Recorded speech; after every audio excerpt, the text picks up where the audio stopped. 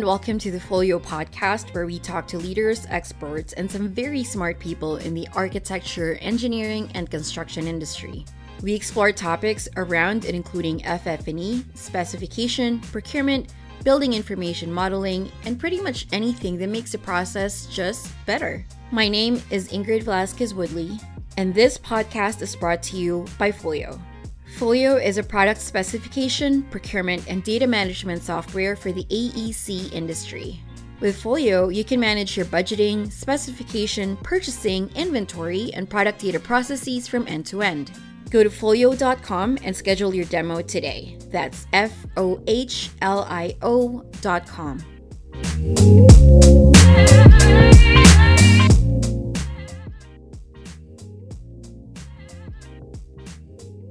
Hey everyone, welcome to another episode of the Folio podcast. Today we're sitting down with architect Calvin Tsao, who is half of Tsao & McCown Architects. They are an award-winning New York firm working in various disciplines like urban planning, architecture, interior, and even product design. Now, just as a note, this interview was recorded in June 2019, roughly a month after the passing of renowned architect I.M. Pei. If you'll remember, Mr. Pei designed the glass and steel pyramid for the Louvre in Paris, among other notable projects like the JFK Library in Massachusetts and the Bank of China Tower in Hong Kong. Mr. Pei mentored Calvin, and I have to admit, at the time, it was one of the reasons I wanted to interview him. But the more I looked into Calvin's work, the more I wanted to just sit down with him and talk.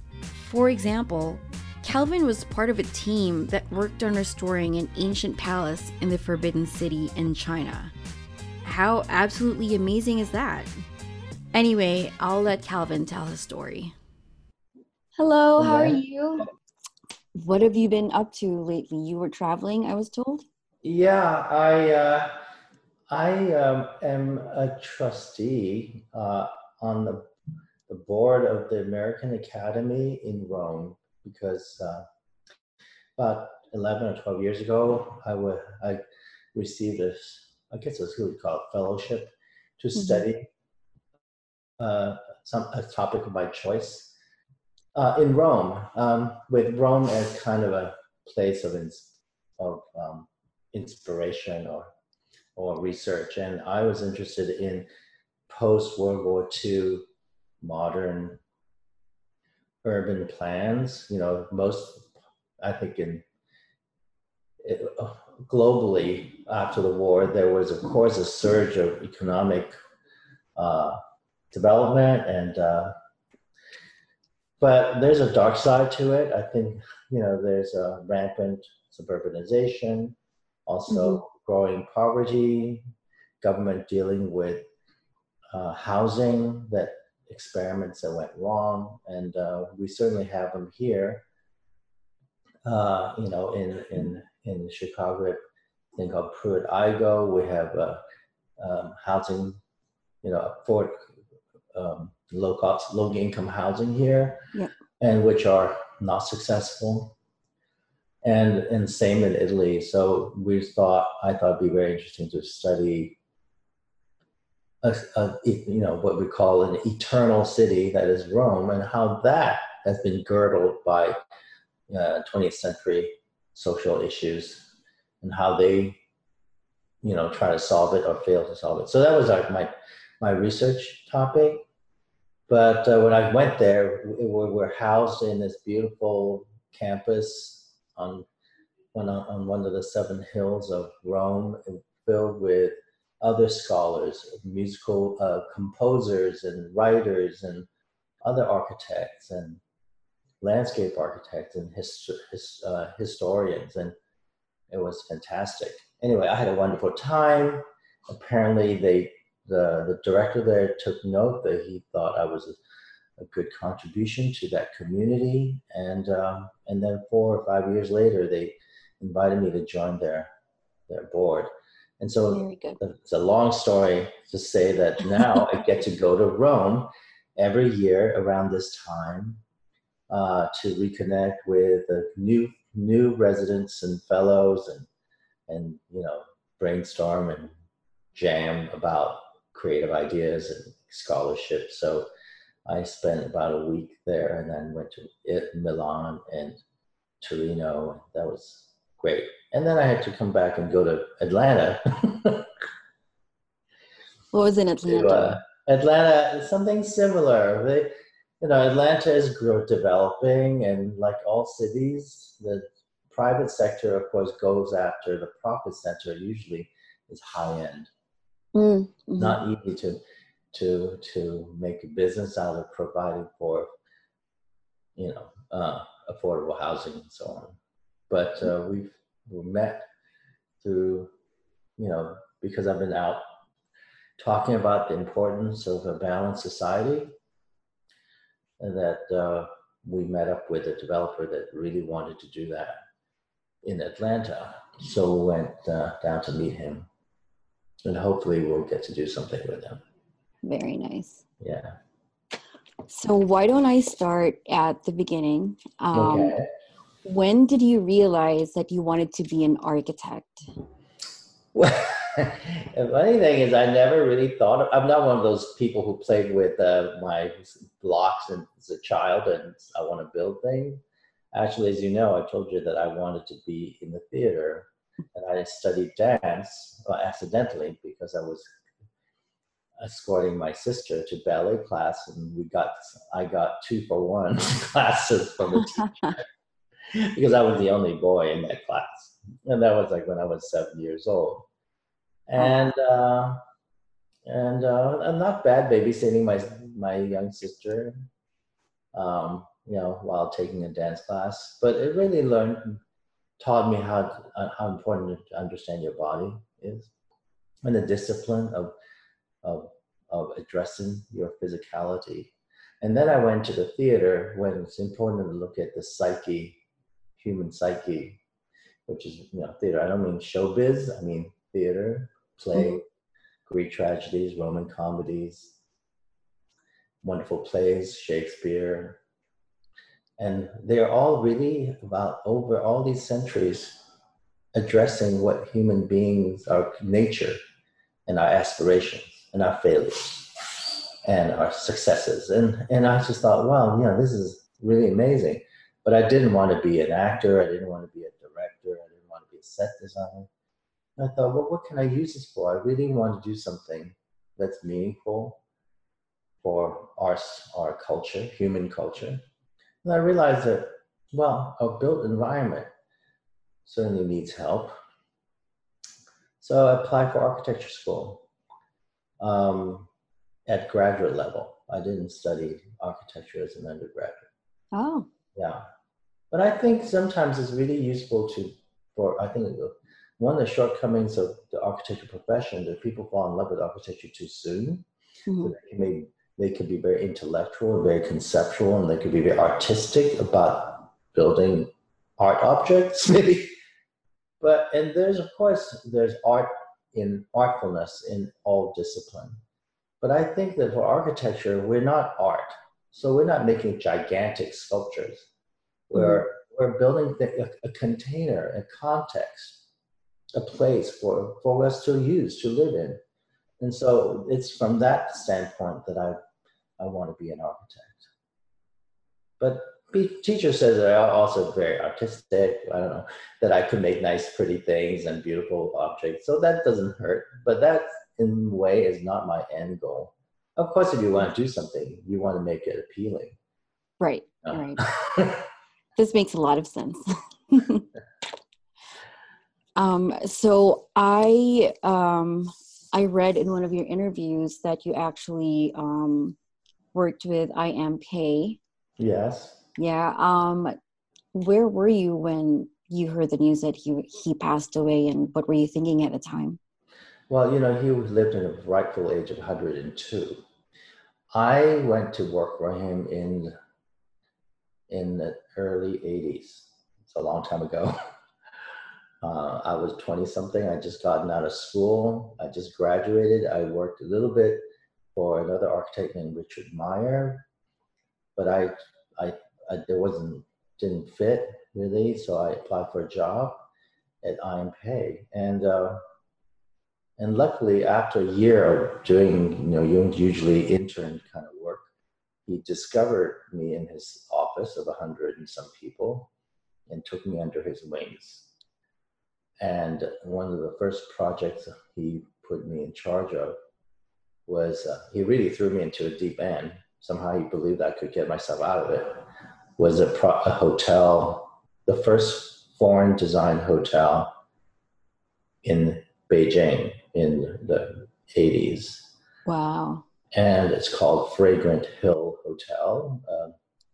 It wasn't a successful hotel, but they didn't know how to manage it back then. And it was actually owned by the government, so you can imagine service was not something they focused on. But I got a lot out of it. And it's about resuscitating Chinese architectural and urban idiom, the language, rather than doing an international style modern building. It was looking at how to take a modern sensibility, not the modern style, and apply it to a Chinese heritage. And God, I learned so much from that. And I've kept in touch with him. I was only there for about 5 years, maybe even less, but we kept in touch. And I saw him all the time. And in fact, I was slated to have lunch with him the week he passed away. So it came as a shock because his son called and said, well, I'm afraid there's no lunch because he got very sick. All of a sudden, caught a cold, fever or something, and passed away within 3 days. Oh, wow. But I think he's just like, it's time for him to go. 102. Yeah. It's like, I can't even imagine that 102. So I was very close to him. And, you saying that it was time for him to go, not just because he's 102, but because also he's given so much to the world with this work. I think so. I think, one never knows how to deal with that final moment. Mm-hmm. Do we have choice? Do we have control? Or not? But I definitely feel that emotionally, the last time I saw him was about 6 weeks ago, 6 weeks before that. And I see him pretty regularly, like every 2 or 3 months.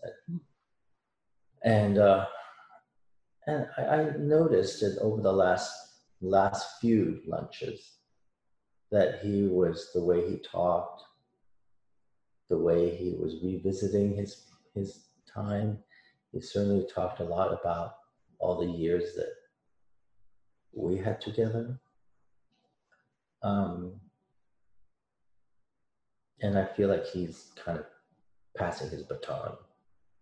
I definitely saw his telling me. I'm sorry, just a little emotional. To be authentic, never give up, and stay true to your aspirations. And he said that he always regret those moments when he didn't. And he said that's the most important lesson to learn. It's not worth it for whatever it is to compromise. However, he says, it doesn't mean you dig your heels in. He said, well, you just charm the bejesus out of people. But I'm paraphrasing. It's your power of persuasion. He said, you have to learn to read people, to understand and listen to them and respond to them. Never talk down to them. Never feel a distance. Always be just be as empathetic as you can. And that's how he got through, say, the Louvre, which was such a mess politically. You've got the French people, you've got racism going on, you've got politics, and he prevailed and he created something against everyone's protest, a project that ultimately everyone embraced. I mean, that's pretty remarkable. I agree. He must have been very proud when he heard that you were working on that restoration project in the Forbidden City. He was a great guide. And he said, that's something I would do if I were your age. And I said, I'm doing and dedicating this project to you, Mr. Pei. No, I call him I am, but anyway. He's certainly totally unpretentious. There's no generation thing. I mean, he's what, like 40 years my senior or something? I don't know. But we never felt that distance, that gap. And I'm very close with his sons because we're all about the same age. So they jokingly said that I'm their fourth son or something. He had 3 sons. That's very sweet.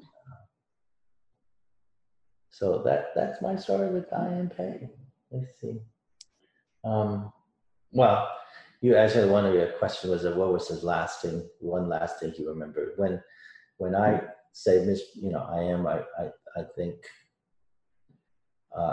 I want to try to, pursue my own path. And he said, I think it's time for you to do that. I think he said, well, I haven't really taught you anything, which is not true. It wasn't just being falsely modest.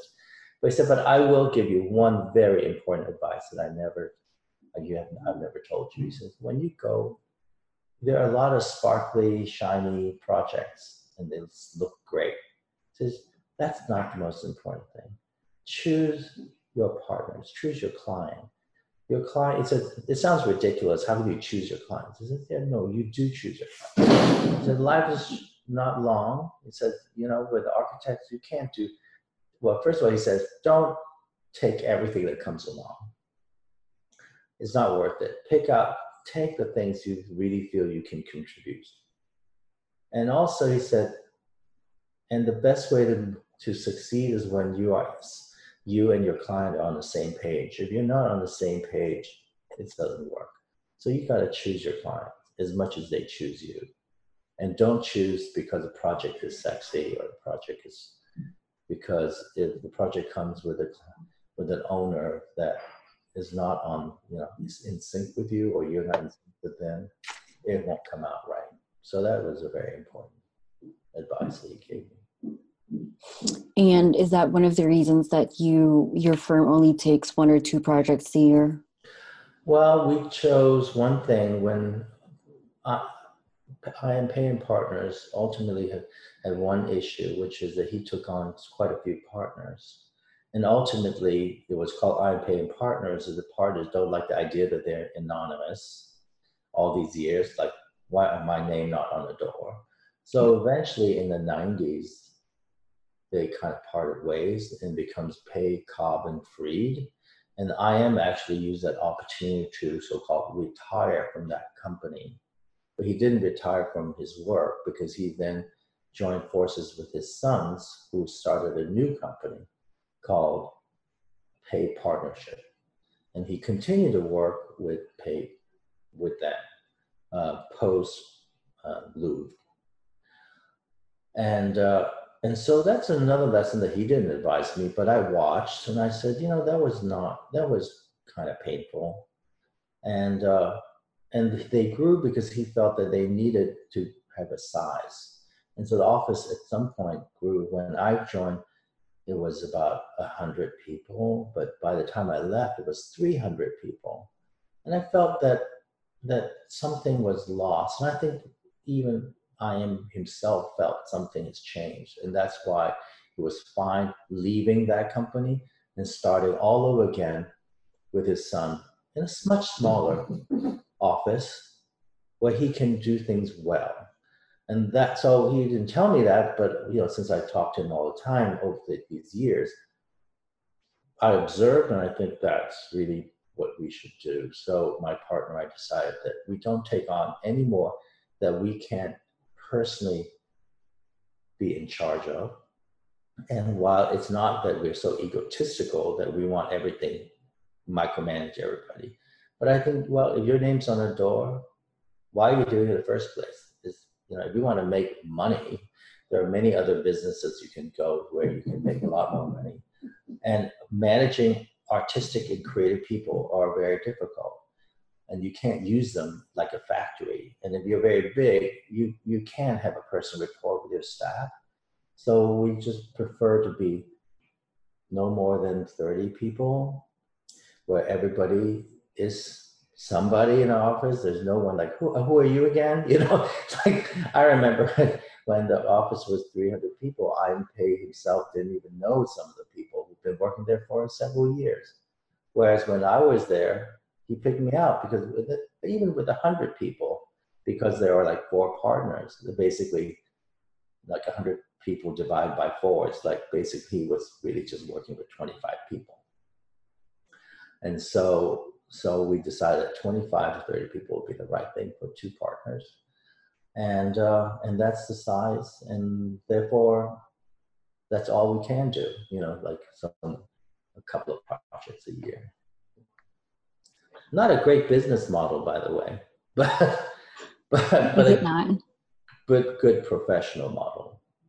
But, you know, of course, I'm not saying that I don't like the creature comforts, but, you know, I feel like if my life has to be balanced between financial stability and other satisfactions, which is a job well done.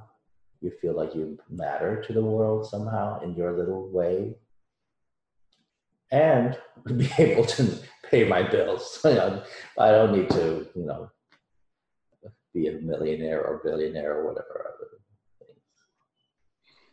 So that would be a good topic to digress into right now, is that you've been pursuing this way of doing things, and that you've been selective with your projects, and you want to make sure that everything is, like you said, it's you are personally responsible for it. It's not that you're micromanaging everyone, but you know, you're making sure that it's something you're going to be proud of. And I mean, it kind of seems like it's paid off for you. Do you think? I think so. I mean, I don't think I have any regrets. I would like to further improve and make things better and better still, because you learn on the job every time. And the wonderful thing about life is, yeah, it looks like it's a cycle, and it seems to be some things are familiar. It's the French say plus ça change, plus la même chose. I think, yeah, it's the même chose. It's the same, but it never comes back the same. It's just like fashion, you know. Oh, white pants, but this time the white pants has a little cuff on it, you know, like, oh, now we're wearing like, you know, retro 80s, but it's not really the 80s because it's just a reference. So I think you can always find something to improve on, to make it relevant to our time right now. And so you build on that experience, but you never go, oh yeah, it's the same old thing. No, it's never the same old thing. And I'm always really excited about the next thing. Even if it seems like, oh, you know, is it familiar territory? Look for the unfamiliar within the familiar. Mm. And also, I think now more and more, as we become more experienced, maybe wiser, we've always used our office as a kind of a postgraduate learning center. Our team's education, learning, is something very important to us. And now that we know more, I think we have more to share with our team, more insights, more wisdom, and we're very proud of one thing in our studio, which is over these years we've kind of nurtured many talents who then, like me, leaving Pei, left our office and went on to having really wonderful careers. Very good. And that's a mission that we continue to have, whether we are teaching at a university or just teaching, or not teaching, sharing, exchanging with other people. You think that's one way that you can leave your mark on the world? I think I can't think about leaving marks. I think I can only think about making connections. And maybe if I make more connections with people, we can, I can, we can sustain a culture that I believe in beyond me, beyond Mhm. my partner. You know, like pass it on, so to speak. So less about me, like, oh, this is, but more about taking whatever energies I've lived and and passing it on to relay it to other people. Does that make sense? Yes, yes, Okay. it did make And sense. I've been like talking about. Am I being anyway? Okay. So I do want to go back to that project in the Forbidden City. That's fascinating. I've seen a few documentaries about restorations in that area. I forgot. There was one emperor, and basically it was his retirement palace that they restored. Mm. But anyway, how did you come by the project? And who did the government approach you and say, hey, would you be interested in doing this? I think the Chinese government's too busy to getting that fine grain, but the government was always looking for resources, right? So they were like marketing out to wealthy people, like, oh, could you donate something, in order for me to, so then I'll give you a little, crumb in the business or something. I don't know. I'm not going to go in there. China is complicated. Chinese government is very complicated. The gist of it is that somehow or rather, they're a Chinese American slash Hong Kong tycoon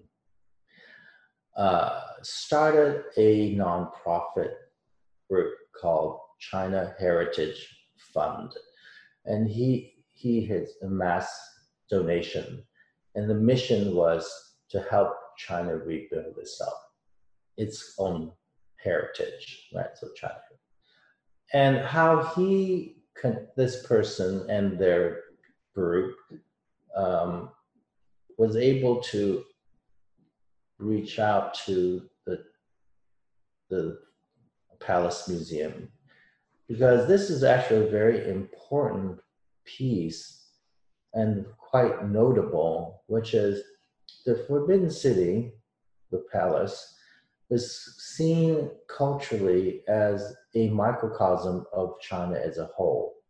It's just not superstition, but mythology. And this palace was burned down mysteriously at the turn of the 20th century under very suspicious and dark circumstances. Basically, what happened was that it was the retreat for, my mind just blanked out, for the emperor. I don't know why I get my names. Emperor. I don't think it's Puyi, but the one before that. Jiaxing. So anyway, I have to go. And he had a lot of treasures, and apparently his underlings were pilfering, stealing from him. And he kind of was aware of that, so he wanted to do an audit of his holdings, his treasures. And I think those people who were stealing realized that it was like the gig is up. So they stole some things and he burned the building down. So then there was no evidence what was stolen. And so there was only thing that was left was a foundation and a lot of beautiful paintings depicting the building. There are not other documentation. There are no plans, construction plans. So we had to piece it together. And anyway, so the Chinese commonly believe that when the Forbidden City is whole again, China will be whole again, whole and powerful. So it's a symbol. And it's a very popular notion. So of course, the first thing this China Heritage Fund reached out to the government and says, hey, of all the heritage pieces that you think are the most important to restore, rebuild, whatever, would be this piece. And the Chinese government said, you're right, let's do it. So that was under the governance of the museum, right? And the museum was so enthusiastic, wanted to just build it. And they were actually our contribution. Oh, so how do we get involved in this? It's called me being like friendly and nosy and love to party, I guess. Since the Beijing, when I was working for IMPay, and we did this hotel. This hotel didn't succeed, but it did give IMPay a very high reputation in China. And then he got a second commission, which I also worked on, which is the Hong Kong's Bank of China building. I don't know whether you know it. It's a tower. And I worked on that. And then, of course, I followed suit to go and went to Hong Kong quite often for that job. And this was the mid to late 80s. Hong Kong was fun. And and I was working by day and partying by night, I guess. See, parties. Who says parties are not, productive? I'm not talking about networking. I'm talking about real party. And work hard. You gotta relax. And I met some people at one of these. And Hong Kong's I think it's like wall-to-wall network mechanism. People are just really interested in meeting people and passing business cards. So even in this club, we were talking and it was, oh, you work for IMPay. And you build this building in China. It was the first foreign built building in China. And how did you do that? And that building, literally, we started a kiln to make these tiles for the roof and all that. So I was regaling people with my adventures in China, working there, and turned out one of them was a woman who was the director of the China Heritage Fund. Wow. Meanwhile, it turned out that she knows someone who knows someone who knows my sister, but never mind. So when they, so that combined the fact that she's a friend of a friend of a friend of my sister in Hong Kong, it all let's get Calvin to do this project. So they gave the commission to me. And it's true, I was qualified because I did, with the Pay project in China, work with local builders, work with craftspeople. And the first thing we did with Zach, that we decided that we need to recommend to the authorities that we need to build it correctly, which is exactly how it's built, that don't use modern technology, and use this as an opportunity to actually nurture and resuscitate old craftsmanship. So no nails, no waterproofing, no concrete, everything was done authentically. So even though it's a reconstruction, it's not Disneyland, right? We didn't just do a facsimile of it. We literally raised it from its ashes as if, it was built 300 years ago. Very good. It took 6 years, and it was only 4,000 or 5,000 square feet. So it's not very big. Mm-hmm.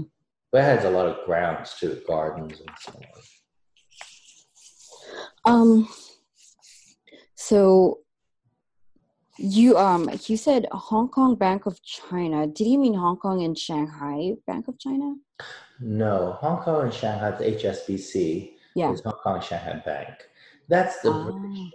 I mean, that's the British, the Taipan type of bank, right? That's and HSBC is still around. This is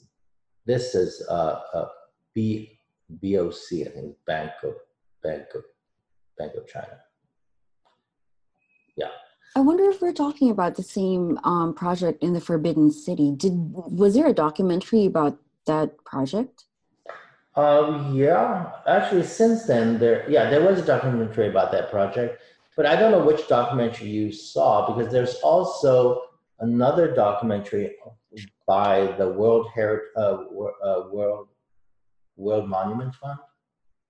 They I think started, so. That sounds familiar. and that one is next door.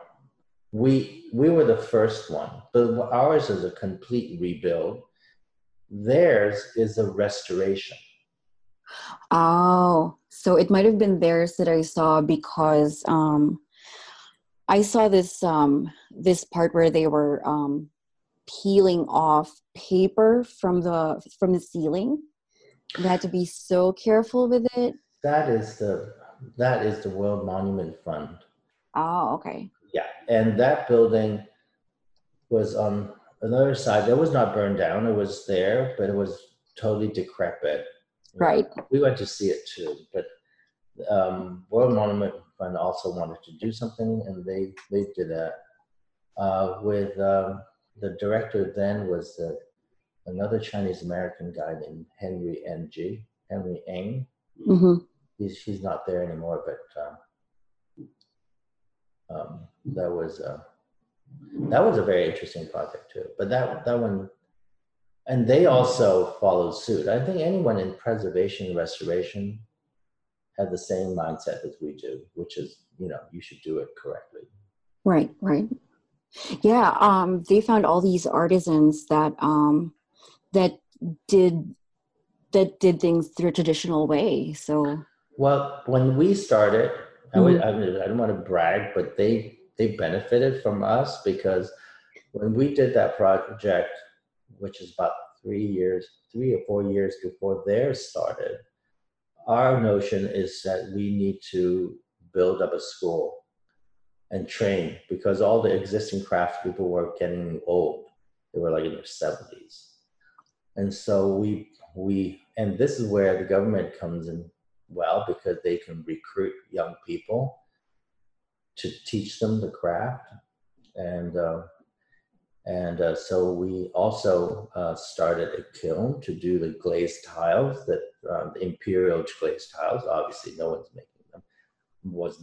one was making them then, and we had to recreate them. The golden one, the kind of not gold, but it's yellow. Yeah, there's a type of yellow that's only for royalty. And then of course technologies like how do they waterproof buildings, how do they do walls. It's really crazy.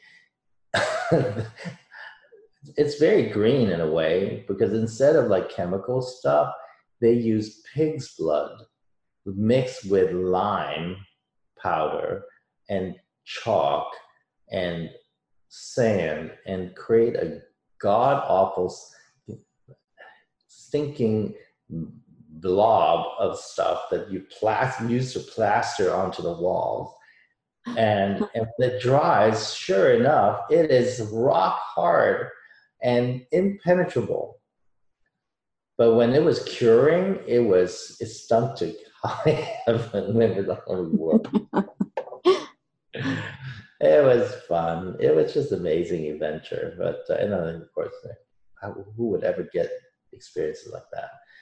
And so all that stuff we kind of resuscitated. By the time the World Monument Fund project came along, it had built up a head of steam, and they were able to.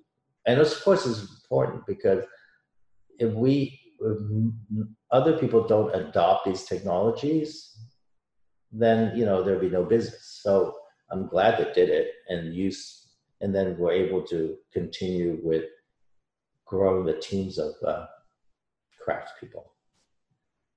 I remember there was a wall that was embroidered with pearls in that site, real sea pearls on these panels. Not only like intricate silk embroidery, which I believe they went to Hangzhou, and they still have that craft, even though it's really expensive. But also they imported real pearls. Wow.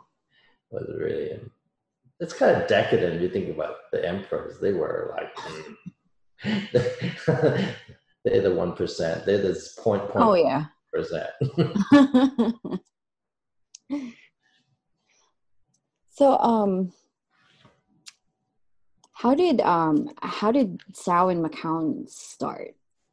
What was happening at the time that you were like thinking that it's time for me to put together my own firm, do my own thing? What was it like at the beginning, and how different is it now from back then?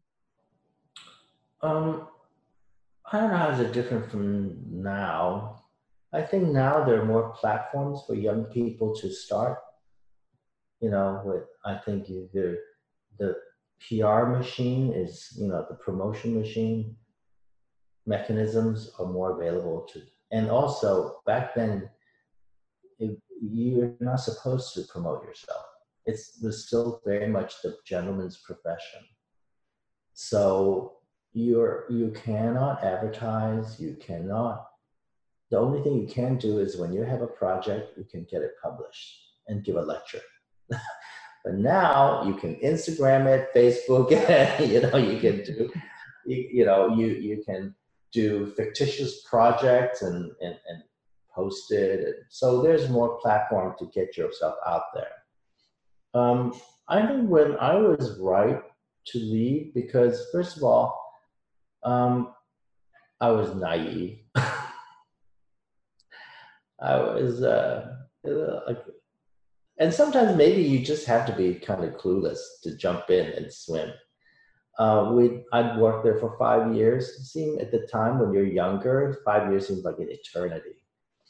You know, well, you're young, so I don't know. Maybe it is an eternity, but uh, and I was eager, and I felt that okay, I've built in China, I've built around foreign. We also did a project for IM here in the U.S. and Virginia. So I thought I should really try, and I was becoming more. Both my partner and I are, at that time there was a huge sea change in terms of attitude about what architecture is about. And so we just want to try our own thing. And also at the same time, my grandfather was ill and eventually passed away. I was very close to him. So I took a sabbatical for a year to just take care of my grandfather. And it kind of broke the rhythm for me in terms of work. And I felt like I just felt I don't feel like going back to work.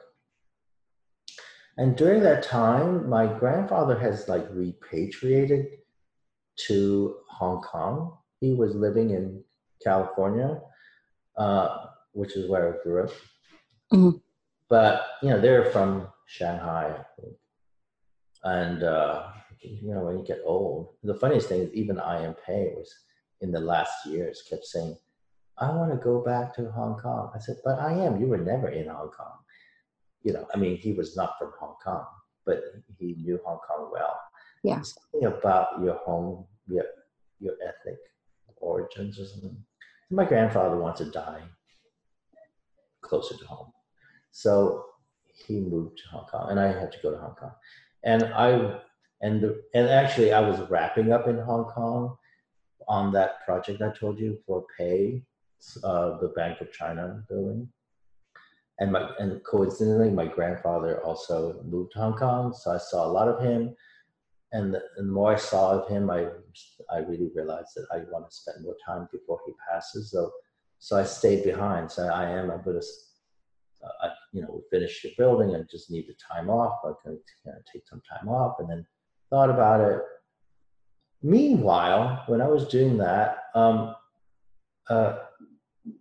my father, who was actually an industrialist, I guess we call him, and was invited to Singapore by the government there to imagine what Singapore should do. Singapore, if you look at now Crazy Rich Asian and all that, you think Singapore is always gleaming and new and futuristic, but actually 25, 30 years ago, it was actually very stagnant, and there was no industry. It was supposedly a service economy, but there's not much other than banking. There wasn't much, and so the Prime Minister Lee Kuan Yew, I think, invited a bunch of industrialists and entrepreneurs to brainstorm with him. And my father said, "You want to have a break vacation? Do you want to come with me to Singapore?" And I go, "Yeah."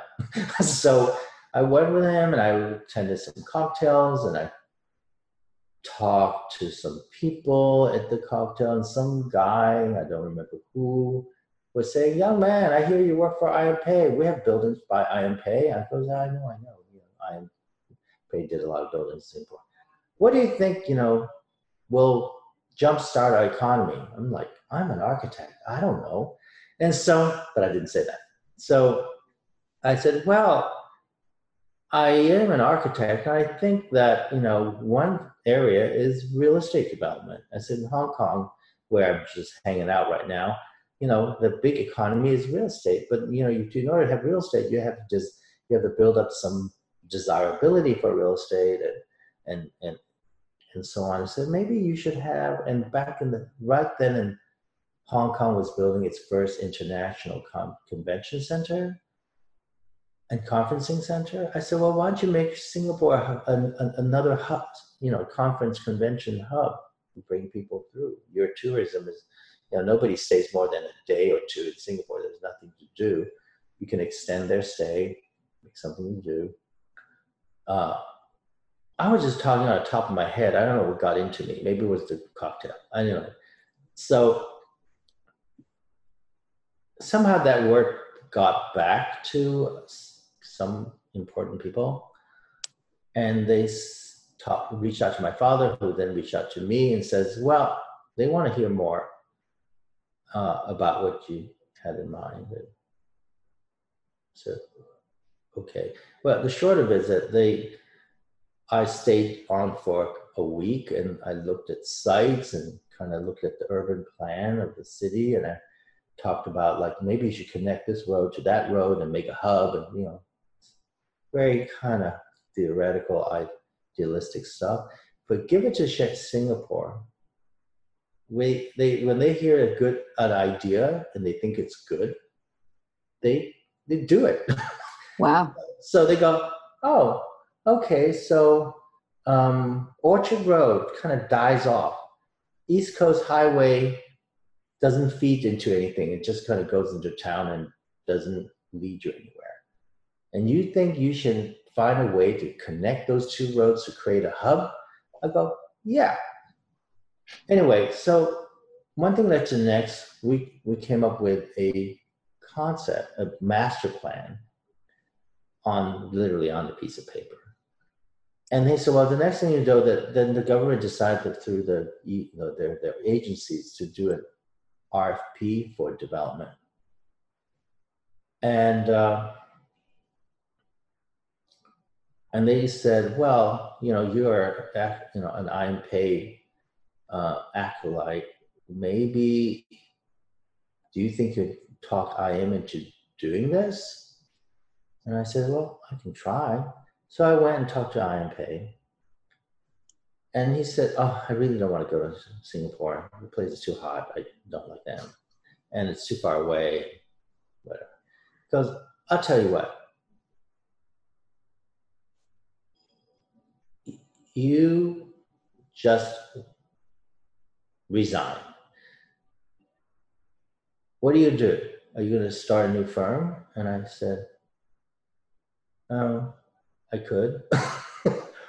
And I was thinking about it. And I was like, oh God, he's going to think I'm an asshole. He goes, fine. you had to take your next step. You took a sabbatical, then you said you're gonna leave and you don't know what you're doing. I'll tell you what, start a firm. You could be our associate architect or something, collaborate. Like you do all the work and all the travel, okay? And I said, okay. So we made that offer, and I showed him a master plan that I came up. He goes, well, and he gave him some pointers. And I said, I have no staff. He goes, well, you use my office. So basically, we created that project with my old office, right? His office. And then submitted it and got the job. And IMP go like, okay, well, wrote a letter to the government, says, my work is done here. This young man, he worked in our office for a long time. He's perfectly capable of doing this. Let him do it. So I'm forever grateful to this guy. Not only did he give me training, he gave me a gift to jumpstart our career. Is that amazing? Uh-huh. That is amazing. So, wow. On the other hand, it was a thing really big to swallow. It was 24 acres, And like, okay, here's a plan. It looks nice. How are we going to build it? Well, we found a local architect to partner up because, you need to know your local ordinances, your codes, and this and that. And a huge team to produce, I think, thousands and thousands of documents, right? So we immediately went from like no one to 40 people in a year. Wow. 10 people in New York and 30 people in Singapore. My partner literally moved to Singapore for like 7 years. And I kind of, started our core home front here. And we took then with that, we're kind of financially secure. And we were able to start our pick and choose approach to projects. And we, started to explore different things to do. And we did some homes, we did a lot of retail, we did some schools, we got an office building, and then just build ourselves up. So it's a kind of fairy tale story, really. So I would say it's hard to say to other people, this is how you started, because I'm that's just too unique for a story. But I'm so grateful that an employer could care that much for you, that we want to be as good an employer as we can. And we noticed that when people graduate from school, including ourselves, we don't really have very much professional knowledge and just bungle through. We bungle through and we fall down. We fell down many times and picked ourselves up. So it's not happily ever after. It was a fairy tale beginning, and then it was like a rocky road, all these years. And we want to, share the journey and the roadmap for future people, So what was it like back then managing thousands of documents? I mean, I imagine these are all actual physical paper, right? Mm-hmm. How do you keep everything straight? Well, first you have, as I said, 40 people, and they're divided, not, this person is the project manager and this division. You're taking care of the outside, you're taking care of the structure, you take care of client management. Well, I take care of my partner, I take care of the client management. And both he and I had been working for big firms, successful firms like IMP, and he was with a firm called Raphael Vignoli, which is a well-known New York architecture firm. So So actually running a big job like that is not something unfamiliar to us. It's just that we were running it for other people, for our bosses. Now we're our own boss, and we have to manage our people to get from them what our bosses got from us. And the first time around being an employer is and a boss to 40 people was kind of a learning curve. It's a lot of people. And that's why we never want to be that big again. We just want to be, like 20 people. Training people is so much more pleasant. Do you still do a lot of specifications yourself? Yeah. Well, what kind of specification are you talking about? Well, I mean, what kind of specification do you still do? Well, I mean, certain specifications are technical specifications, how you want to get things built and how the details you want to create. Mm-hmm. And like, how do you want the wall painted? Well, I want to paint it once, sand it, speckle it, sand it, paint it 3 times, and with a brush, not a roller. That's kind of technical specification. Whereas other people may spec Benjamin Moore, prime, paint, and of course you have to do the right specification for the right budget. If it's a palace, you can literally lick your walls to smoothness. And if you're doing affordable housing, you just say bare wall, like you paint it yourself. Right? Because that's, unfortunately, that's how it works. Other specifications, learning new technology, right? How things are built. And there's, these days, it's exploding how things can be built, with the technology like 3D printing and what sort of tools do you use on an everyday basis? I am very old school, a pencil and a piece of paper. But the tools are, it's very annoying right now and professionally, because every 5 years or so or less, there's new technology that makes old technology obsolete. So you have to relearn it. Mm-hmm. And the way you navigate the technology is different. So you're always learning something new. So, it used to be AutoCAD and Schmada, all of the fancy names. And now the technology that we use to do our drafting and drawing is called Revit. And also you have to be at par with everyone else. So it's not like you can choose to stay one way or another, because you need to communicate to other offices, to other construction. So you all have to kind of up the game constantly. Mm-hmm. And we have to send people to learn new methodologies all the time, which has nothing to do with creativity, unfortunately. Yeah. It's learning how, it's like, okay, you learn how to do watercolor, but now you have to do oil painting, or now you have to do Chinese ink wash, and you got to start all over again, practice. But I offer myself a luxury, which is I'm going to give you my ideas. My ideas can be a piece of drawn on a pen with a pencil and a piece of paper. Now, I'll let our young team transcribe it into whatever technology it is. Mm-hmm. Because I think faster than actually technology can render. It's kind of tedious. Clip, cut, change, rotate, and by the time you get to where you are, no matter how fast you are, you've forgotten what you use. But if you say like, I mean this, and you just like do this, it's so fast. I mean, it's not accurate, but you manage to communicate an idea within seconds. Yes, the entire idea is right there, even though.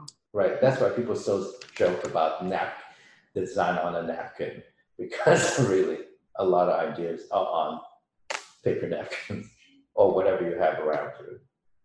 And it should be as immediate as that still. I would say most of my colleagues still feel strongly that the genesis of anything comes from taking what's in your head and transcribing something very quickly like that. Of course, now I also have my iPad, so I can do my sketches in that. And then you push send, and so I lie. It's not just a pencil, but something with my finger. Close enough. And a tablet. So, for our last words, let's say, what advice do you have for architects who just graduated and, architects that are thinking of starting their own firms? How, it's like, it's one thing to be really good at what you do, but how do you actually sustain your firm for as long as you've been doing it? I think the one thing is always lacking in architecture is a connection to human connections. And I can understand, what we do is so thought and labor intensive that most people sequester themselves into their own world and come up with things. But as I said earlier, at the end of the day, people look to architecture as a means to a better life, whatever that better life means to that person. No one's buying into a piece of architecture as just a thing. It's like, oh, it's gorgeous. It has to work. And how does it work, no matter how beautiful it is or how sexy it is? Is it how people use it? And does it dovetail? That means that you've really got to know what makes people tick and what people want, and have patience with hearing people out, your client, your end user, so that make your buildings relevant. I'm sure there are a lot of talented people, architects out there, young architects who can come up with some really cool architecture. But to me, architecture does not come alive unless it's populated. There's historically kind of a ridiculousness where if you look at an architecture magazine, buildings are usually photographed with no one around. Yeah. Which is kind of crazy. Like, they want you to look at the building for the building. And I said, no, you look at the building to see how successful it is to contain activities, to have content. And that means vibrancy. So I would say to architects out there starting out, don't forget that architecture is not sculpture. Architecture is not only a temple. Architecture is the engine from, that helps push human culture forward. Okay, it's not static, and it has to be interactive.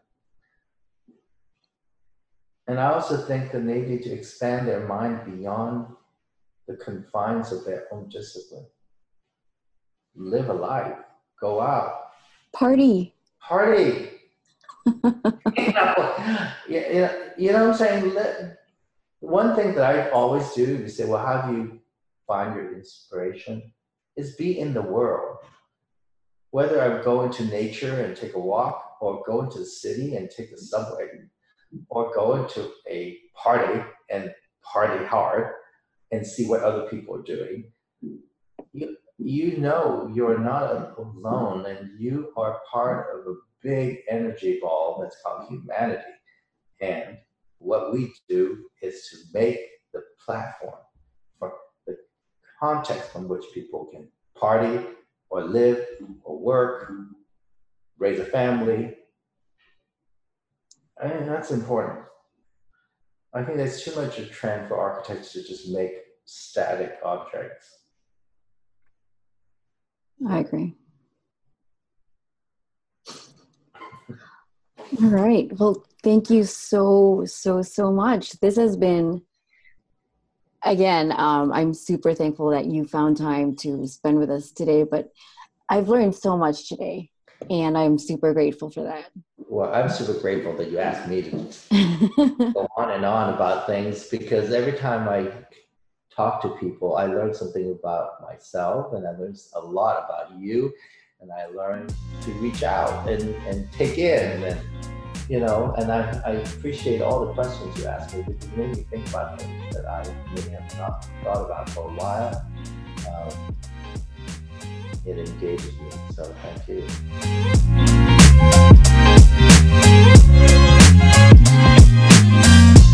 This podcast was brought to you by Folio.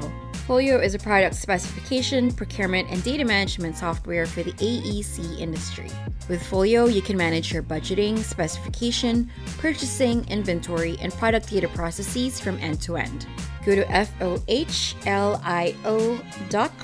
and ask us for a free demo.